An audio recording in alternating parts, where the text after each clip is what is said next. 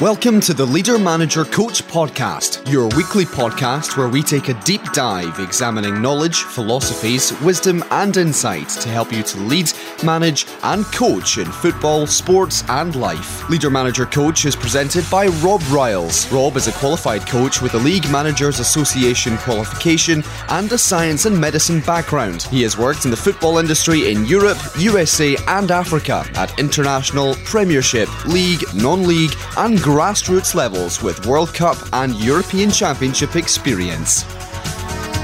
Hello and welcome to another edition of Leader Manager Coach. It's Rob Riles welcoming you to another edition. Now, this morning I'm really fortunate to have been able to pin down somebody that I've been following for some time. And we've managed to get some time with this gentleman. Now, this gentleman is Dan Abrahams. Morning, Dan. Morning, Rob. How are you? I'm very well. Yourself? I'm really good, thank you. Good. We've managed to get some time together, so I'm going to make the most of it. And for anybody who hasn't been following Dan or doesn't quite know who Dan is an esteemed sports psychologist. I won't embarrass him too much. He's written numerous books, and the reason that I kind of wanted to speak to Dan on the podcast was, embarrassingly, it was kind of last year that I decided to kind of look a little bit closer into Dan's work. It was close season, and I thought, right, how am I going to improve my impact on players that I'm dealing with this year? And I looked at two people, and one of them was Dan, and I thought, you know what? Do you ever get that feeling when you think, I should have done this earlier? It's one of those I should have done this earlier thing, because there's tons and tons and tons of things that you can use straight away in Dan's book, Soccer Brain. Now, he's also got some other books out, which I'm going to give him a chance to chat about. But first of all, Dan, just so we've got a bit of backstory, just tell us a little bit about how you kind of got into your profession. That'd be really interesting. Sure. Well, I have a strong sporting background. I was a professional golfer after leaving school and played full-time alongside a little bit of coaching for 6 years. I did my PGA qualifications up in Birmingham at the Belfry, and as a player, I really liked perhaps loved the psychological side of the game. In fact, I was actually reading psychology books, sports psychology books, from about the age of 15, 16. That's how sad a teenager I was. And then I continued to read, and probably as a competitor, I read too much. I was always analysing too much, and which isn't necessarily a great thing for a competitor. And then when I started to coach, I quit playing. I was never going to be quite a good enough player, and so I stopped playing and was coaching, and I fell in love more with the psychological side. I mean, as a golf coach, you're very blessed with spending a lot of time coaching. You're doing 40-odd hours a week, you know, and then you're coaching a cross-section of society, the businessman, the housewife, the lawyer, the doctor, the young player, the sort of 8-year-old, the 16-year-old, the tour player, the scratch golf. So look, you get a real cross-section, and you're doing psychology all the time. So as I was coaching, I went to university and did a degree in psychology and a master's in sports psychology, and I came to a crossroads about 15 years ago. Do I keep going with the coaching, with the qualifications on the side, or do I actually become a sports psychologist? So I became a sports psychologist, got fully registered as a sports psych, and haven't really looked back. I always say I work in all sports, but my two specialists are golf and football. I started working in football about 15 years ago in non-league football. I initially worked alongside Wayne Burnett, who's now under 23s coach at Spurs, but he was at non-league at Dulwich Hamlet and Fisher, and that was a great grounding to learn the language of the game and the specific challenges that players face. So after this grounding, I was fortunate I got introduced to a few Premier League players at the time and started to work there and had a little bit of success. I mean, it's mainly them who have the success. I'm fortunate in as much as they were kind enough to say that I made a little bit of a difference, and things just built really. And along the journey I've been lead psychologist for England golf, I've been lead psych for England rugby for a brief time, I'm now I've worked with over half a dozen clubs at Premier League and Championship level. I've written 4 books, Soccer Brain, Soccer Tough, Soccer Tough 2 and Golf Tough. And I'm now a consultant with a range of footballers, a range of athletes globally, and I work down at Bournemouth alongside Eddie Howe. Okay, wow. So that's brings me to today, I think. Brings you today. So that's how fortunate we are to have an hour with Dan. So let's get straight into some stuff. So just from what you've said there, this wasn't on my list of questions, but I'm going to ask you this because it's just come into my mind. Can you sum up what the difference is, if there is one, between working with an international elite rugby team like England Rugby and, elite football, Premier League? Is there a difference? No, well, that's a really challenging question to start with. Thanks so much, Rob. I would say I'm hesitating here because the animals all sports are different. All sports are different. The language is different. The territory, the culture, the environment is different. I would actually say, and I've got no problem saying this, I would say football is ahead of rugby. I think it's more open-minded. I think that's in part because the culture of rugby is entrenched in physicality, and I think that they strive to find physical solutions for what could be mental challenges, and in my opinion, that's done overabundantly. I think it's done too much. I think that more rugby players should seek out mental skills. They are two different sports. They're different pace. They're different types of games. Okay, they're in team sport. They're invasion games, both of them, so there's similarities in that respect. I would certainly use the same techniques. 10-10-9, we'll get into these. 10-10 HPM, game face controllers, squashing hands, match script, etc. All the kind of Dan Abraham's colloquialisms, if you like. Okay, so we just had a slight incident where somebody was unwell for a moment, so it all adds to the spice of it, but thankfully they're okay. So, okay, Dan, so we're just coming kind of perhaps, towards the end of your sort of discussion about, the different, all your techniques that you'd use and the slight differences you found between the sports, really. Absolutely. And I was very impressed there, Rob. You're about to spring into action with your your medical background. Real live. We should have just left it live, but anyway, so there we go. Yeah. It wasn't me having a heart attack because of the toughness of the first question, so I'm okay, everyone. Don't worry. So look, there's similarities and there's disparities.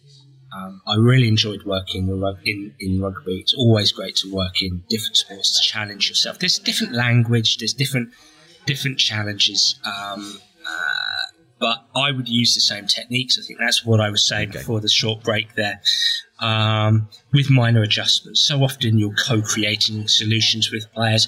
So the challenge, I think, for anybody, whether you're a sports psychologist or physio, whatever, when you work in a strange sport, is learning the language of the sport and learning the specific challenges that players face. And every sport is different in those two respects.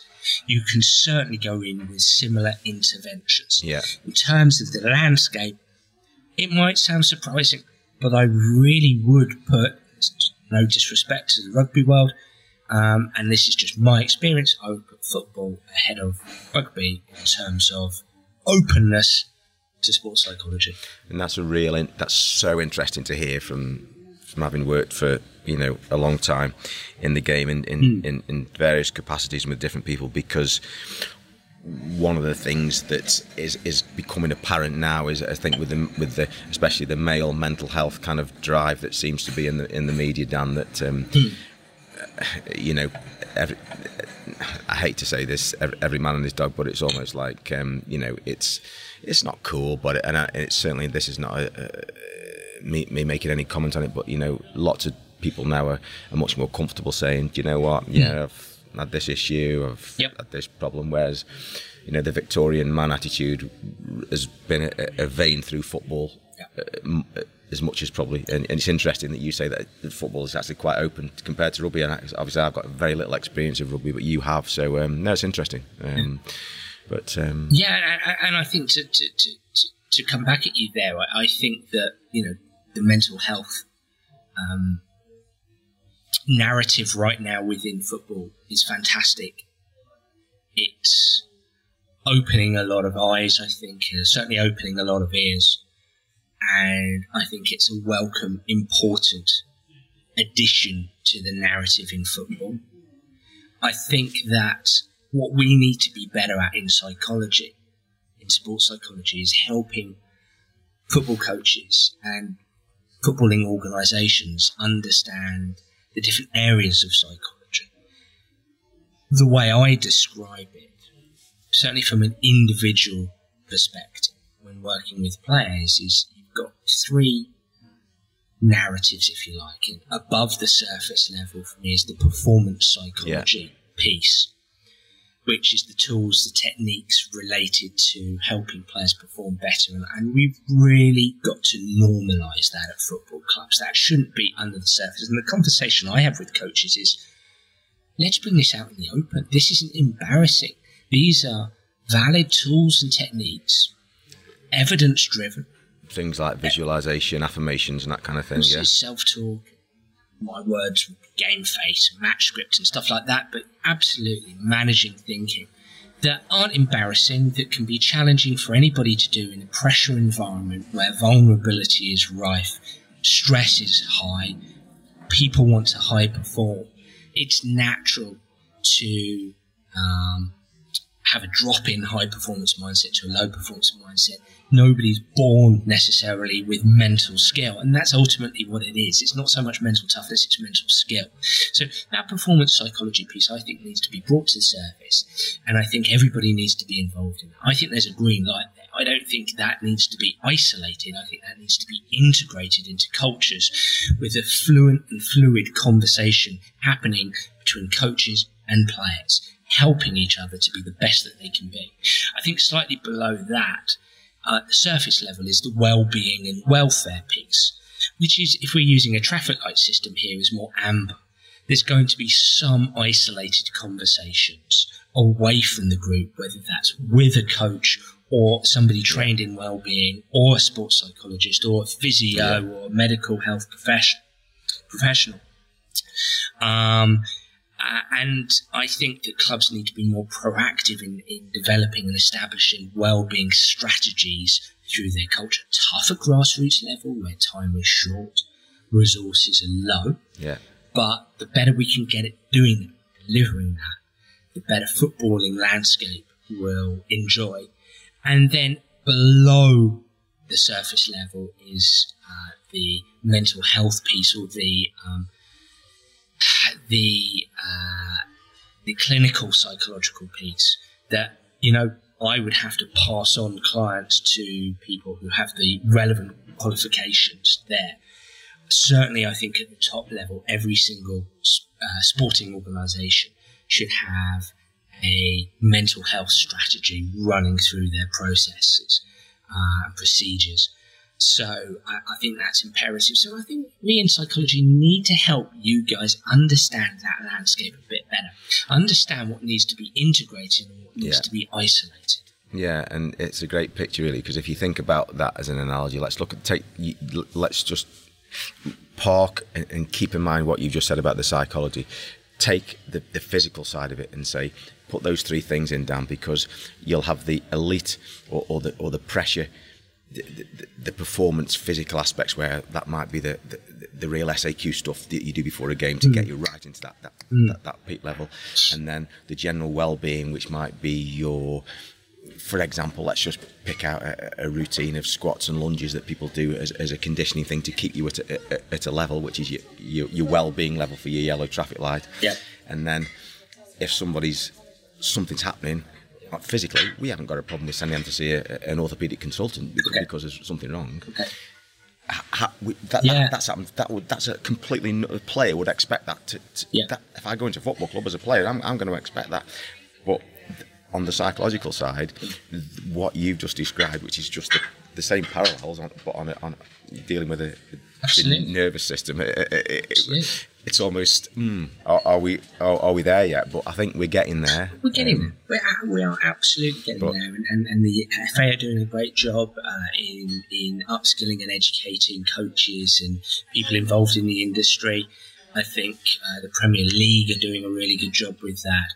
I think the landscape is changing. Look at ex-professional footballers who are coming out and being open and honest about their experiences. And these are vital narratives to introduce into the landscape. And I think it's encouraging that whether it's Rio Ferdinand talking about the challenges he's faced over the last couple of years of being a widow, there's been more footballers who are talking about dealing with depression, whether that's depression through career transition, whether that's just normal everyday having a biological predisposition to depression.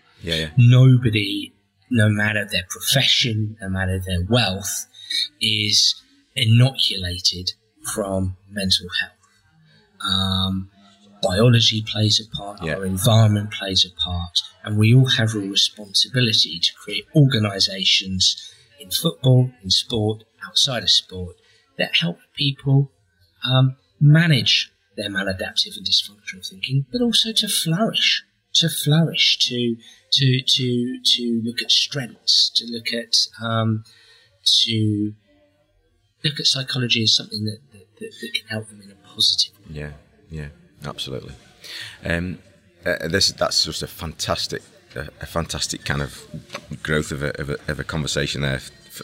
To put it like that, it's really helpful. Just going on to younger players, because that's where I spend a lot of my time with younger players in a developmental age group. Yeah. And we often have conversations about, and I'll use in inverted commas the old adage of mental toughness, which we know needs to be defined about what we mean by that to be specific. And can be abused. Mental toughness is a term that I think can be abused because you can just easily point a finger and say, this person lacks mental toughness, which is broad brush and actually doesn't help. But what I've found and what all of other coaches have found and see today as the demographics of people's lives get a bit better and the socio-economic people who are in academies come in, you've got a lot of people, and again, please excuse me for using these terms, but middle class people who've got incomes, and you don't get so many kids walking to training anymore with the boots around the neck, who are not sure if they're going to get tea when they get in and don't know if mum's going to be home after school. Sure. That's more of a minority. And one of the things we often talk about as coaches is that people have it so easy in life that the demands of the sport, when it gets dog eat dog and it's competitive, is an increasing challenge for them. And you often can see a link between somebody who's got, and again I'll use this word quite carefully, but a challenging social environment, who flourishes in a competitive environment naturally. Is that something you've observed, and do you think that there's any kind of need to help or guide people down that track? Because I do think that lack of ability to deal with challenges is a barrier to people with ability. I'll answer that very simply, in as much as I think young players need to be taught how to compete. Now, let me define a young player. I don't think a 10-year-old needs to be taught how to compete. Right. I think you can start to slowly filter in various interventions, tools and strategies in a fun way. Again, we'll probably come on to some of the techniques I talk about, like a game phase, which you can certainly introduce to a 6-year-old or a 7-year-old or 8-year-old, but not with the goal of helping them become mentally tough, in inverted commas. And let me be clear, I'm not here to tell anybody what terms or terminology to use, but I would always use the term mental skill, which I think is much more robust, much nimbler, much more true, in my opinion. As you alluded to, I think it's very difficult. Talking to somebody several months ago, and they've done a mini analysis of the mental toughness literature, and there's sort of 45 different definitions of mental toughness. It's quite ambiguous. So I think mental skill is more appropriate, and I hear this all the time. Coaches talk, "Oh, he's mentally weak. He's mentally weak." Well, he's probably not mentally weak. He's just not mentally skillful enough. And I think that's positive mental skill. How can we help a player become mentally skillful? You just don't have enough mental skill right now. So just coming back to young players, I do believe that at least from the age of 14, that there needs to be an deliberate, intentional process in place at academies, possibly at grassroots clubs, to help players learn how to compete. It's performance with well-being. Yeah. It's being competitive with enjoyment. You can be greedy. You can have all of the above. My passion is helping players. I have lots of passions within sports psychology, whether that's promoting the idea of being a psychosocial coach, whether it's I have something called an elite competitor model that I use at Bournemouth in my role as psychologist there with the first team. I use it with Premier League players, or use it with 14-year-olds. I wouldn't use it with anybody under that age, because I don't think ethically that's right, because it's just my opinion. I think younger than that age, it is far more participative than it is about performance. I think progression. I say we're doing the classic jumping all over the place here, Rob, but let's just go for it.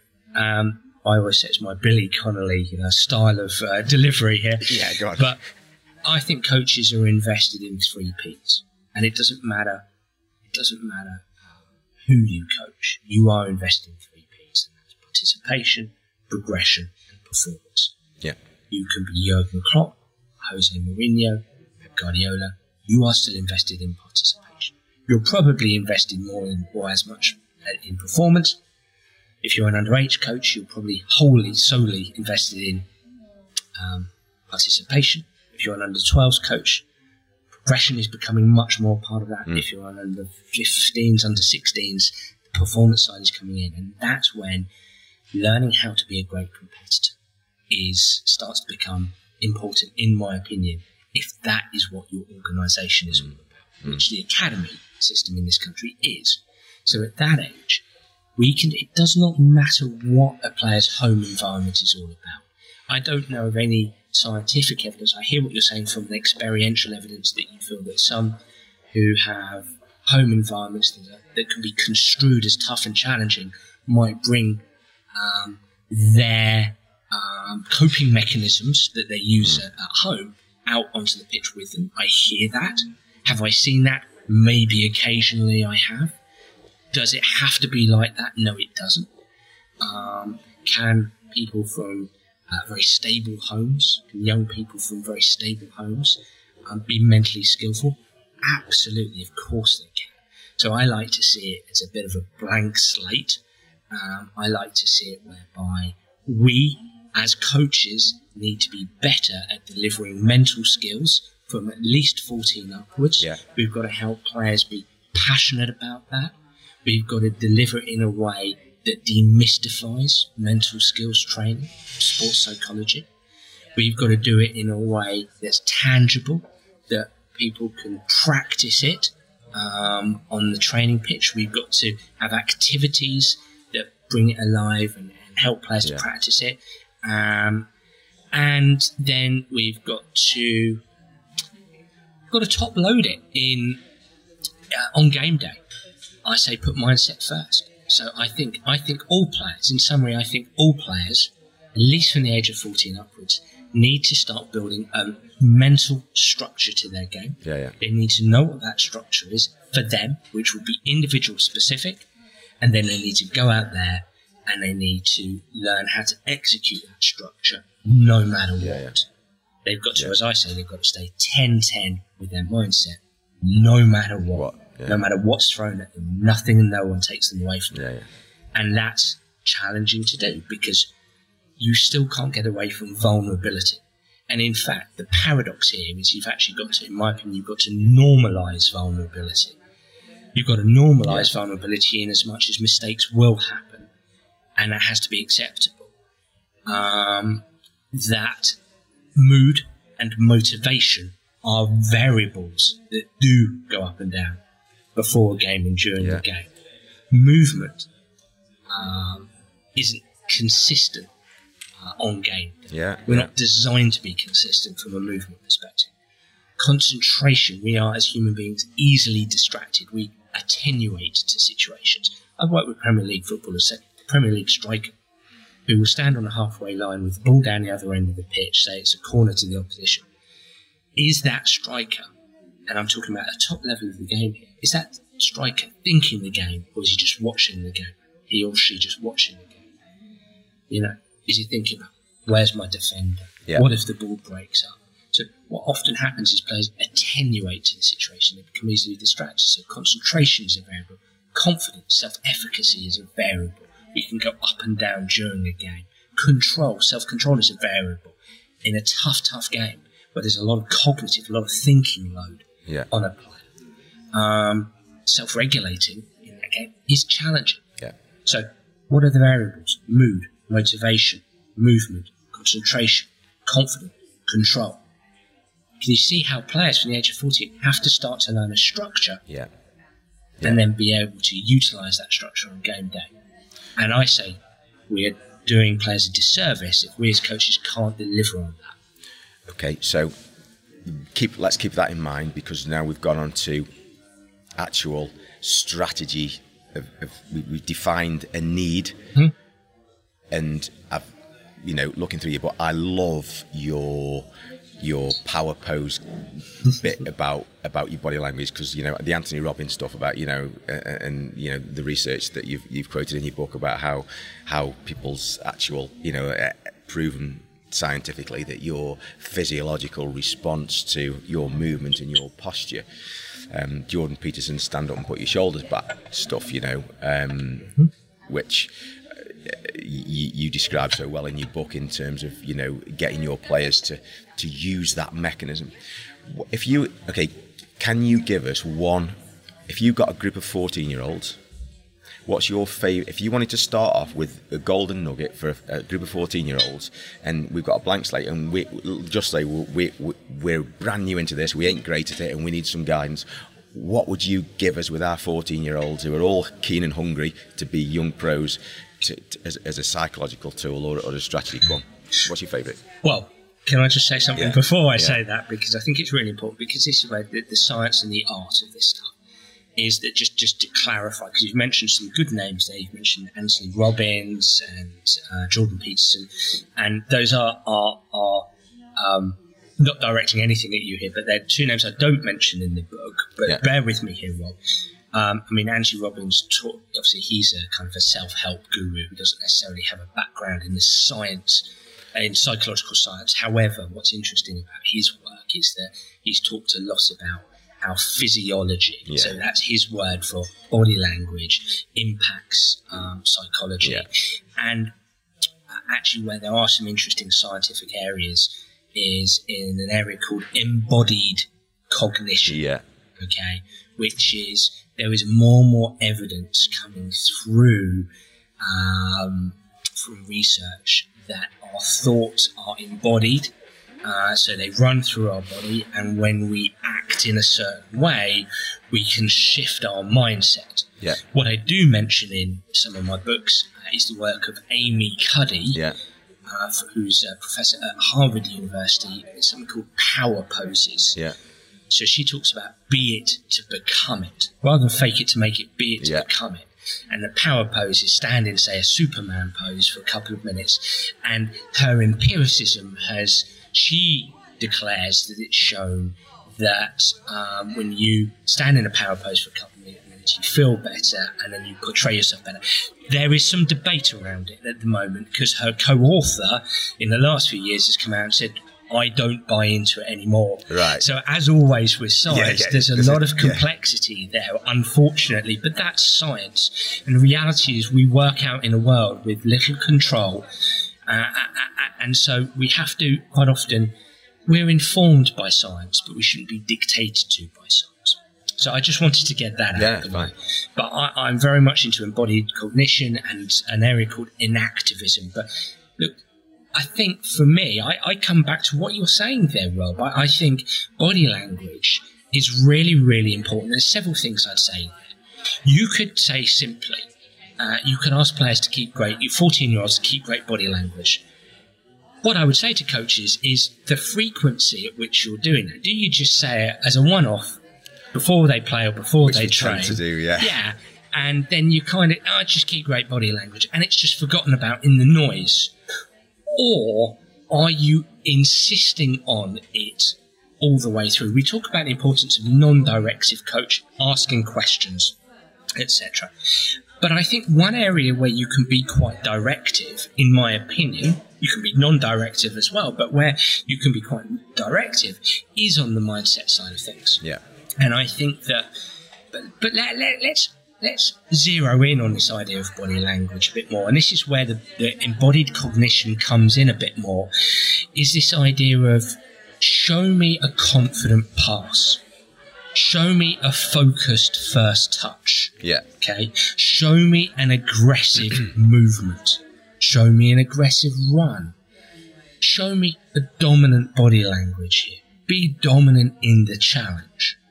So using action-based words, and you know what, Rob, you can use this with a 14-year-old. Hey, I'm using this with first-team players in the Premier League.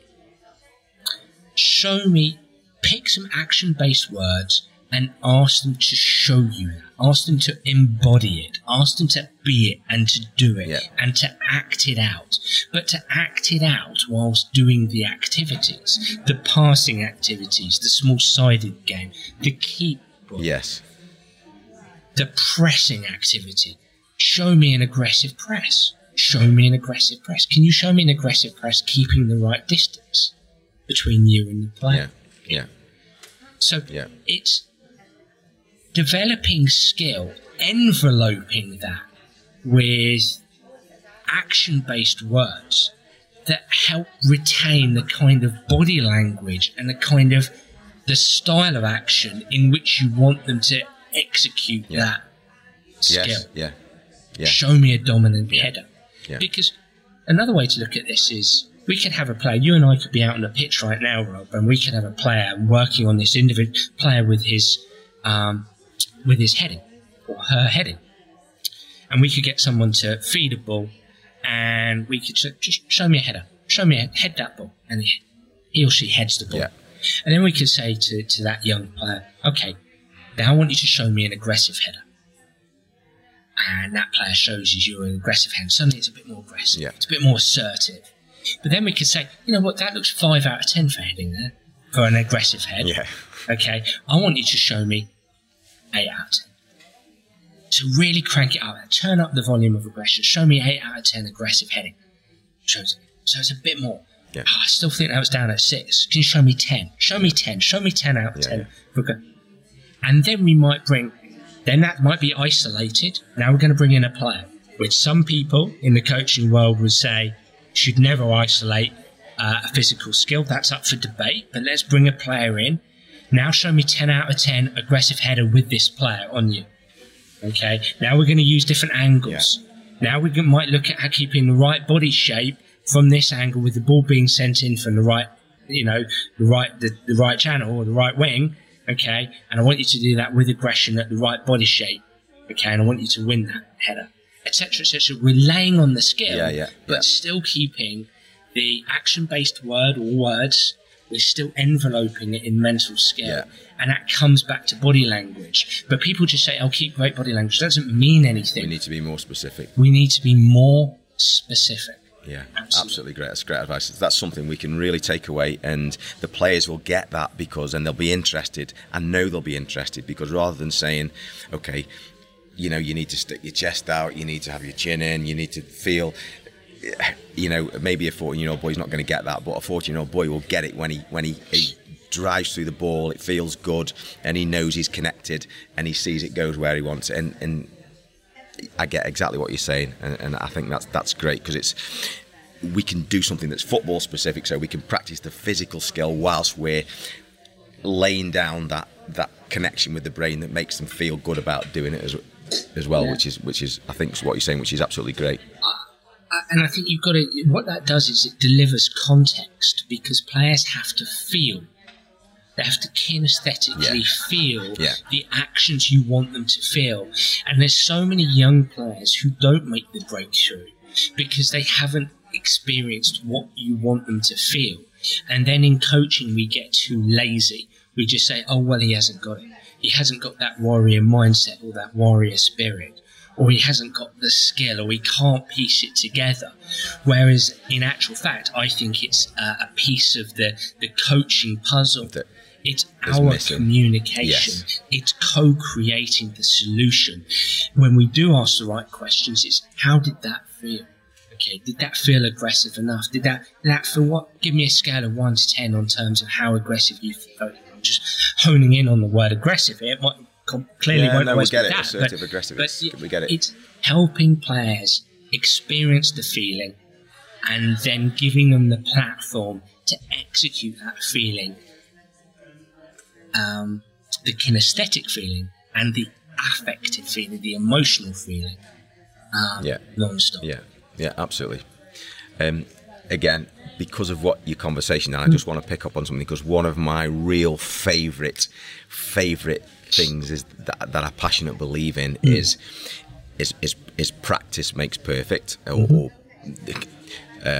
precise or focused practice makes perfect. And one of the most influential pieces of literature that's ever impacted me was George Leonard's Mastery book. Okay.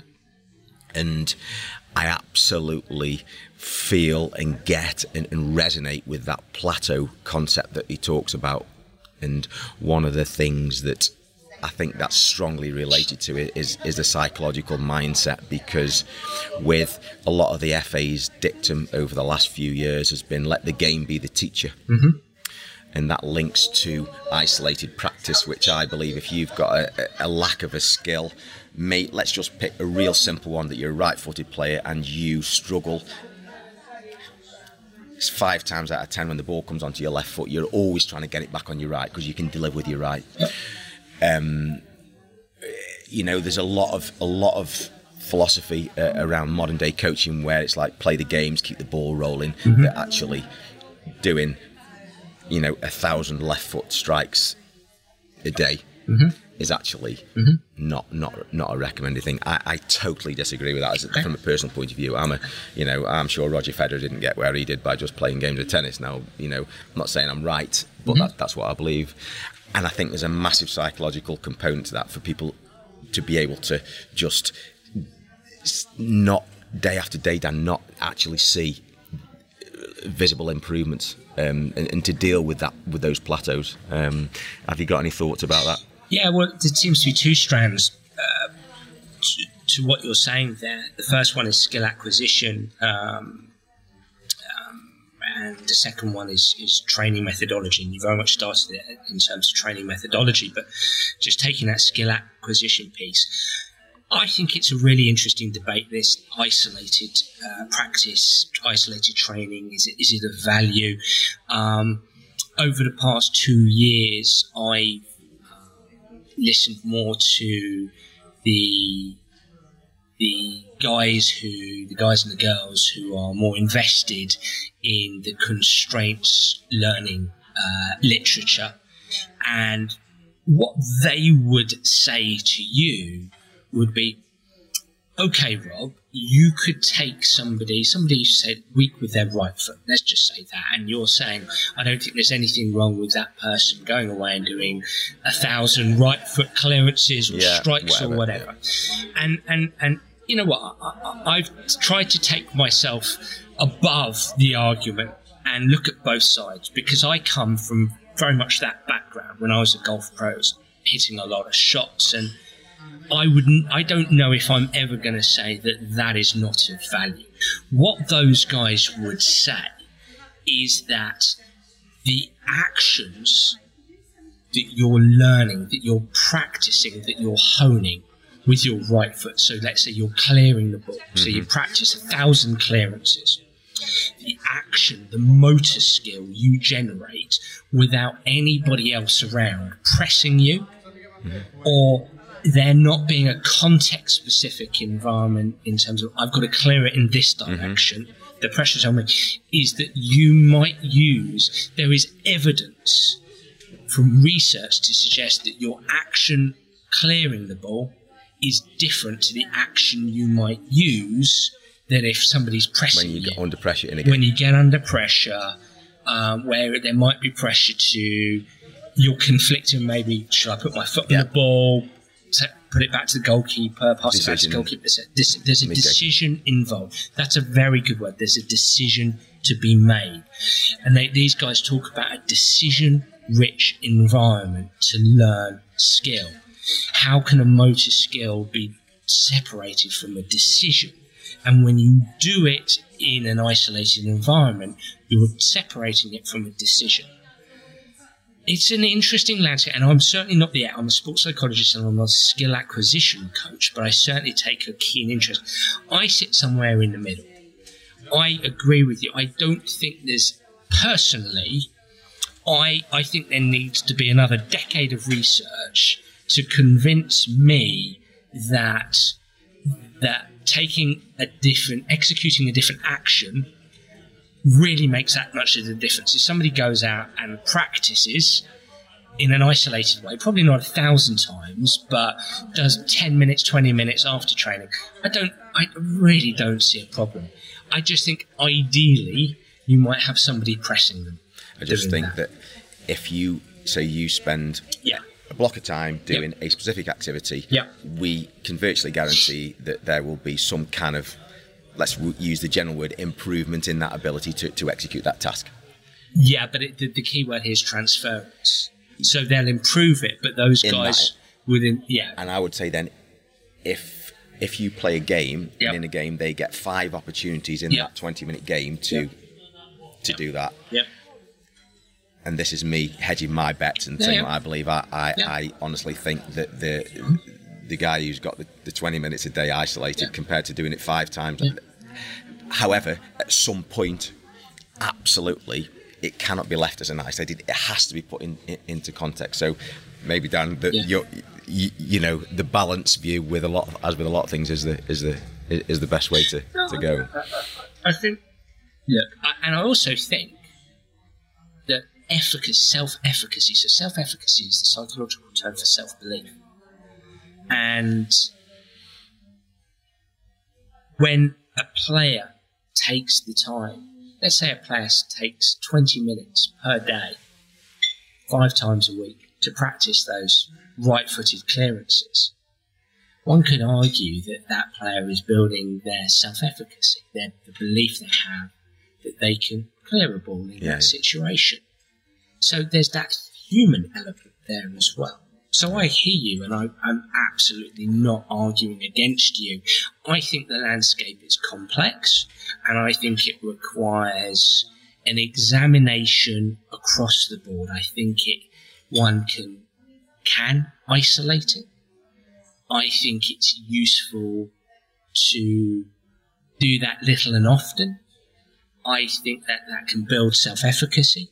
I think if you can add complexity in that situation, add a bit of chaos, add somebody pressing sooner rather than later, that's useful.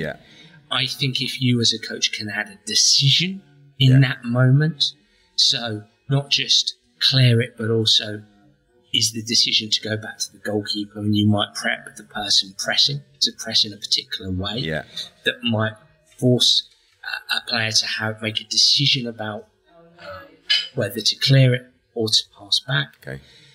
So I think a decision-rich environment can be useful. It's all up for good debate. I think let's go to the second strand, which is the importance of training, practice making perfect or permanent or precision. I think for me, and we're talking about football here, this is a football podcast, so to me, what I've experienced over the last 15 years, and I've written about in my books, is players are poor at what I call intentional training. or intentional practice. And at my term, for Anders Ericsson's deliberate practice. So Anders Ericsson is arguably one of the world's leading experts on expertise, how to become an expert in a specific field. He has some controversial elements to his theories. Not least, he was kind of the pioneer of the 10,000 hours that kind of got taken out of context by Malcolm Gladwell, and it kind of built from there. But I mean, I think he came up with it's an average of 10,000 hours. But look, 10,000 hours, whatever. But what he talked about mainly was 10,000 hours of deliberate practice. Deliberate practice being practicing on purpose with a goal in mind. It's got to be tough. It's got to involve feedback. And I don't call it deliberate practice. I call it intentional practice. I think footballers have to go in with intention. Now, what do I mean by this? What I mean is I think footballers are very good at practicing with intensity. I think they tend to go in and they'll practice hard. You know, I've got no doubts about that. They need a blast. They're addicted to the blast. Yeah, I've got, by and large, very few players don't have that. There are some, in inverted commas, poor trainers, but they'll practice. But they're not very good at practicing with focus. By that, I mean practicing intentionally, as in pick an objective. Pick one or two objectives. And strive to get better at that. So I was recently working with a Premier League player, and it's quite a prominent one, not to impress you, but to impress upon you that this is really at the top level as well.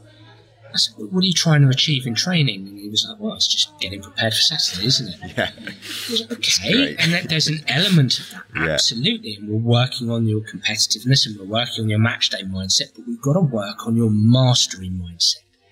You know, mastery mindset, that's driven by intentional training. So what do you want to practice? What's an area of your game that you want to hone in on and get better?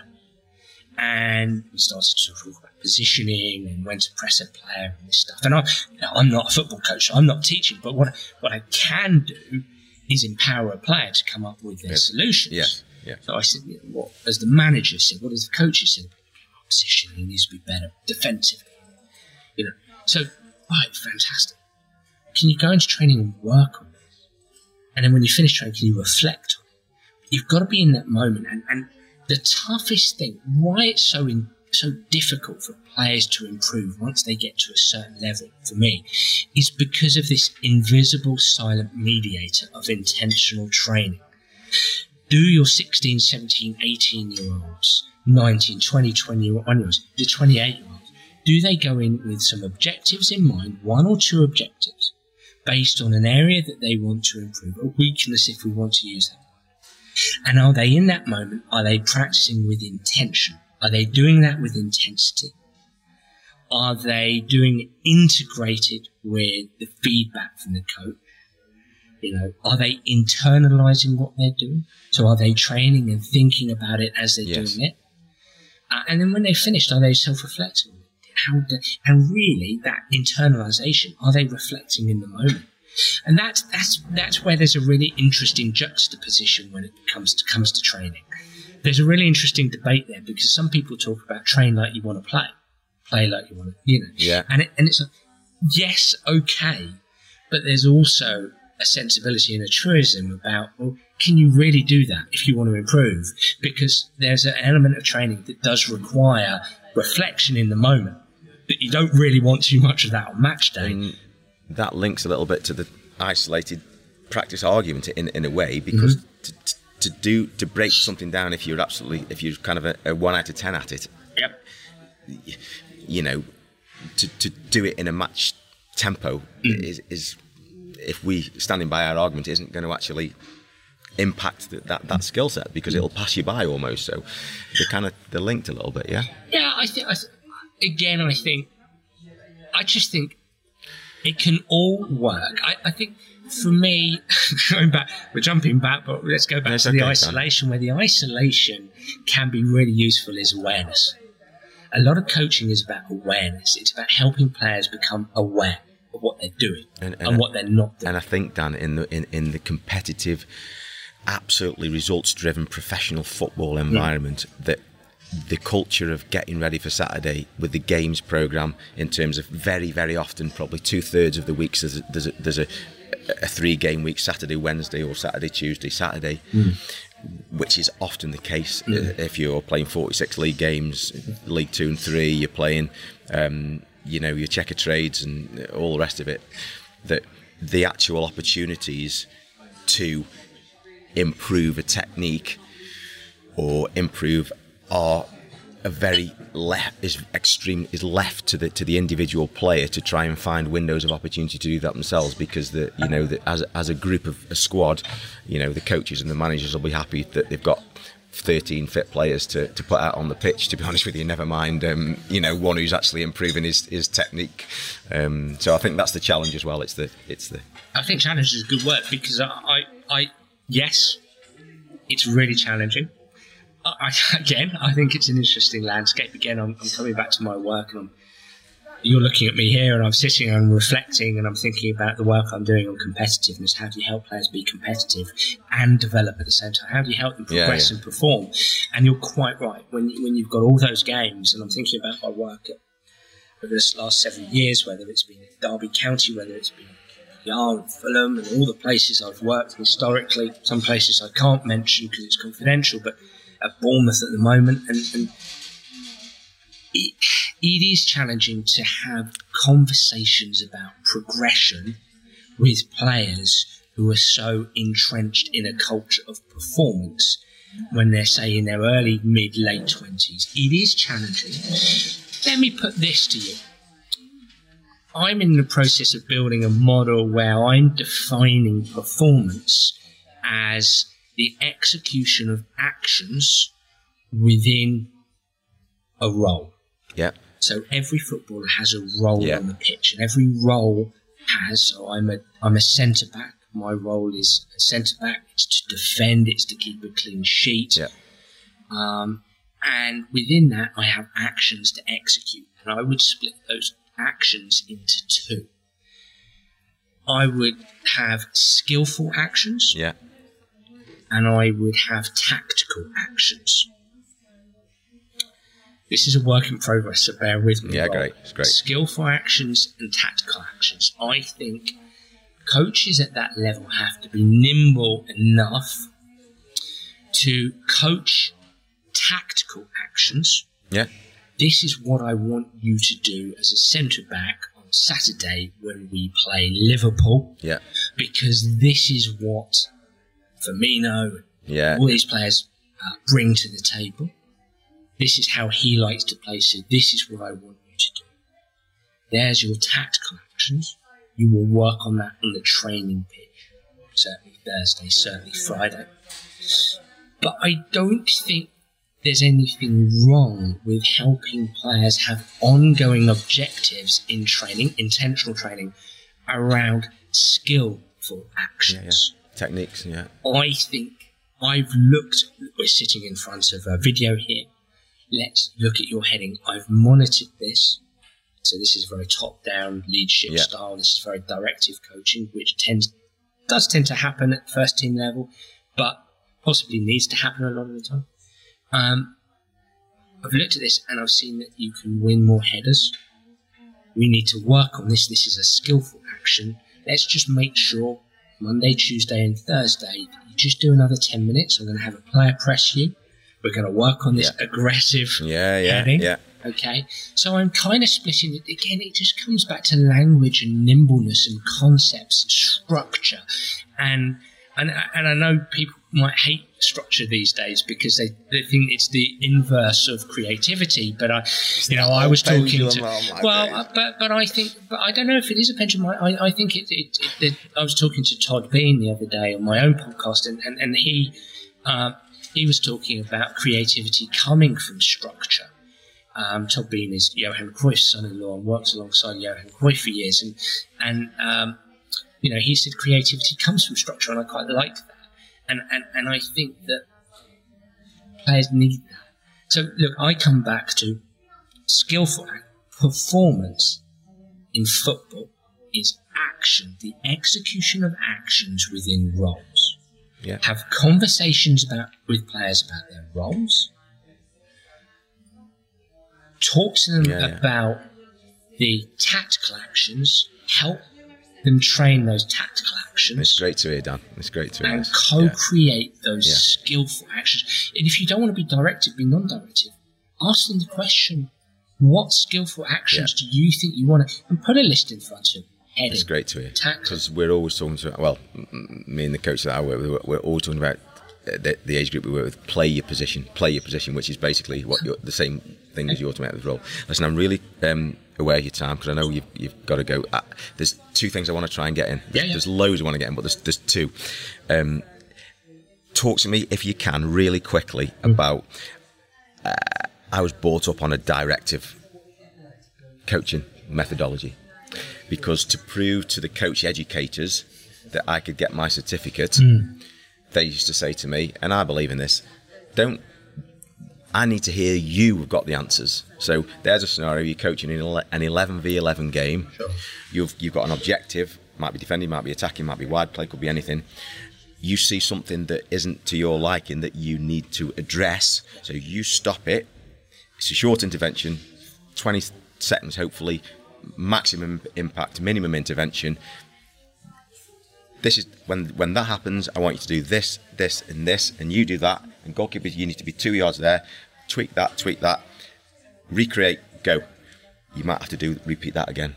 Now, there's an awful lot of stuff now about John. What do you think you should do? Fred, what do you think you should do? Just give us your little bit on that. Oh, wow. Okay. I mean, this really is. I think my favourite term is complex landscape. This really is. And I want to be clear, as a sports psychologist, look, there's some great people out there who know far more about this than I do. I'm just a keen student. And in my own role as a sports psychologist, clearly a lot of my work is, not all of it, but a lot of my work is non-directive. It's the art of asking the question to help a player build their own personal solutions, but co-create as well. But I'll also offer suggestions, and I have my own models as well that I'd offer players. But that's my world, and I think I just think it's a keen mix. I think what you're talking about there is coaching on the run, and I think that the most effective coaches at older age groups, let's start there, are the coaches who offer both, who are very nimble at delivering both, who may have a good knowledge of who they've got in front of them. And I'm talking about older age levels, and I think this is scholars upwards. Okay, 18 plus, maybe. Well, scholars 16 plus. 16 plus, yeah. I think there's got to be a time for coaching on the run where you're just providing a solution on the run at that age level. I think that there is a time to ask a question of a player and offer choice as well. There's great work from a psychologist called Rebecca Luthwaite on the power of offering people choice. Yeah. How that provides autonomy and empowers players. I think that as you go down the age groups, then you might find that you can be a more effective coach when you're setting problems and challenges in an activity that players have to solve. And that poses the question rather than your voice, your communication. You pose the question through the challenge, the activity, and they have to come up as individuals and as a group with an answer. I also think that I come back to this awareness piece, that the questions, there's a disparity between convergent and divergent questions. So a convergent question is I'm asking this question and I really have an answer, a stock answer in my head of what I want you to, where I want you to go or come up with or get to. And then there's the divergent question that's very useful within this problem-solving setting. That's, this is what you did. You passed out to the fullback. What did you see that made you make that decision? So you're helping a player become aware of what they did to make that decision. And then you can take it wherever you want. You might then take it on a thumbs up, okay, and then have a conversation afterwards about were there other options, what else could you have done. You could even get prescriptive and say, well, could you open up a bit more there and seeing the player on the left-hand side. I'm not a fan of one method being wholly tied. I'm probably going to lose a lot of people being wholly tied to one methodology. And there are very good, really good coaches that I can think of right now who are really committed to single methodologies. And you know what? It's not for me to say that's right or wrong. They're more experienced at coaching under 10s and 12s and 8s than I ever will be, and they've probably forgotten more about football than I'll ever know.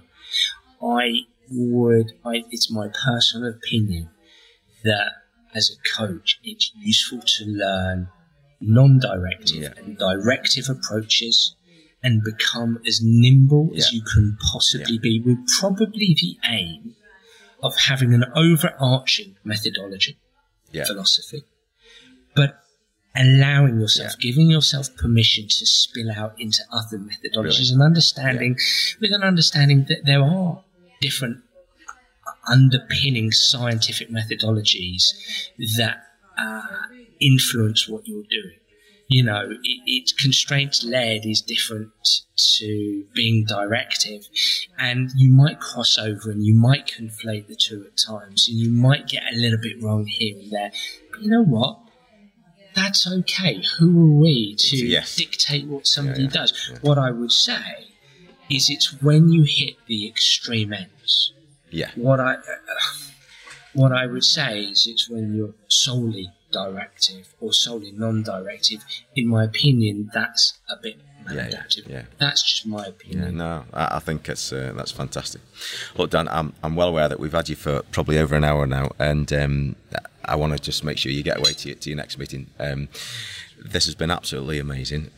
Just so people know where they can contact you if anybody has not come across you before. What's the do you want to just talk about perhaps your social media connections and any of the work that you're currently, your books and stuff, where they can kind of access those and things like that? So my website is danabrahams.com. I've got 3 Twitter accounts. The main football one is Dan Abrahams 77. No clues to my age there. At Abrahams Golf, if you're interested in golf, and at Sports Psych Show, which is my podcast Twitter. Sorry, Rob, I do have a podcast as well. That's the Sports Psych Show. Yes, books Soccer Tough, Soccer Brain, Soccer Tough 2, and Golf Tough can be found on Amazon. And other internet retailers.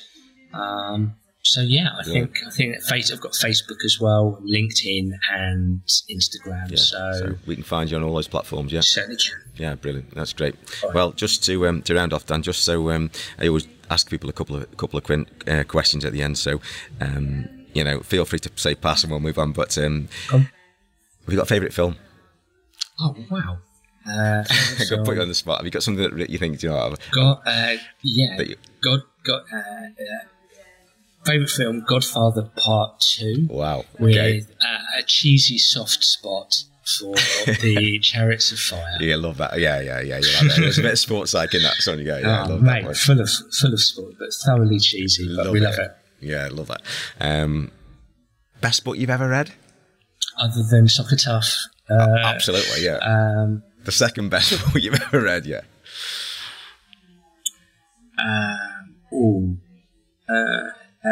Fiction book, London by Edward Rutherford. Okay. So quite into history. Yeah. I'd say mainstream psychology book, I'm just obsessed at the moment by a guy called Dan McAdams, who is a personality scientist. Right. And if you want to get out of the grip that resilience, grit, and mindset has on the coaching community at the moment, start learning about personality science, because there's strong evidence to suggest that resilience, grit, and mindset is just high conscientiousness, which is one of our dispositional traits. So anything by Dan McAdams. And in terms of best sports psychology book, even though I disagree with some of his stuff, Dr. Bob Rotella, what a man! Bob. Dr. Bob Rotella. Rotella. So really predominantly just written golf books, but Golf is Not a Game of Perfect. In 1995, he wrote first sports psychologist to really bring to life sports psychology. First sports psychologist to really not write about theory in his books and just got permission from clients, possibly naughtily so, to write about their stories. Oh, wow. So thoroughly recommend that. Yeah, that's great. And last of all, mate, when you're not, helping a Premier League player to become better, or you're not working with a manager, or what does Dan do when he's puts his book down? And that's all I do. Obsession, no. Whatever. I love. I'm a bit of a foodie now because my wife's a foodie, so so we go to quite a few foodie destinations. I love reading. I love movies. I suppose like anybody else, having a nice drink, bottle of red wine, certainly not teetotal, and trying to work out these days. So, top man. Dan, it's been an absolute pleasure. You've given us information to die for there, mate. So can't thank you enough. But thanks ever so much, mate. And, I was I'm really grateful. Thanks, Rob. Thanks for having me on. All right. Cheers, mate.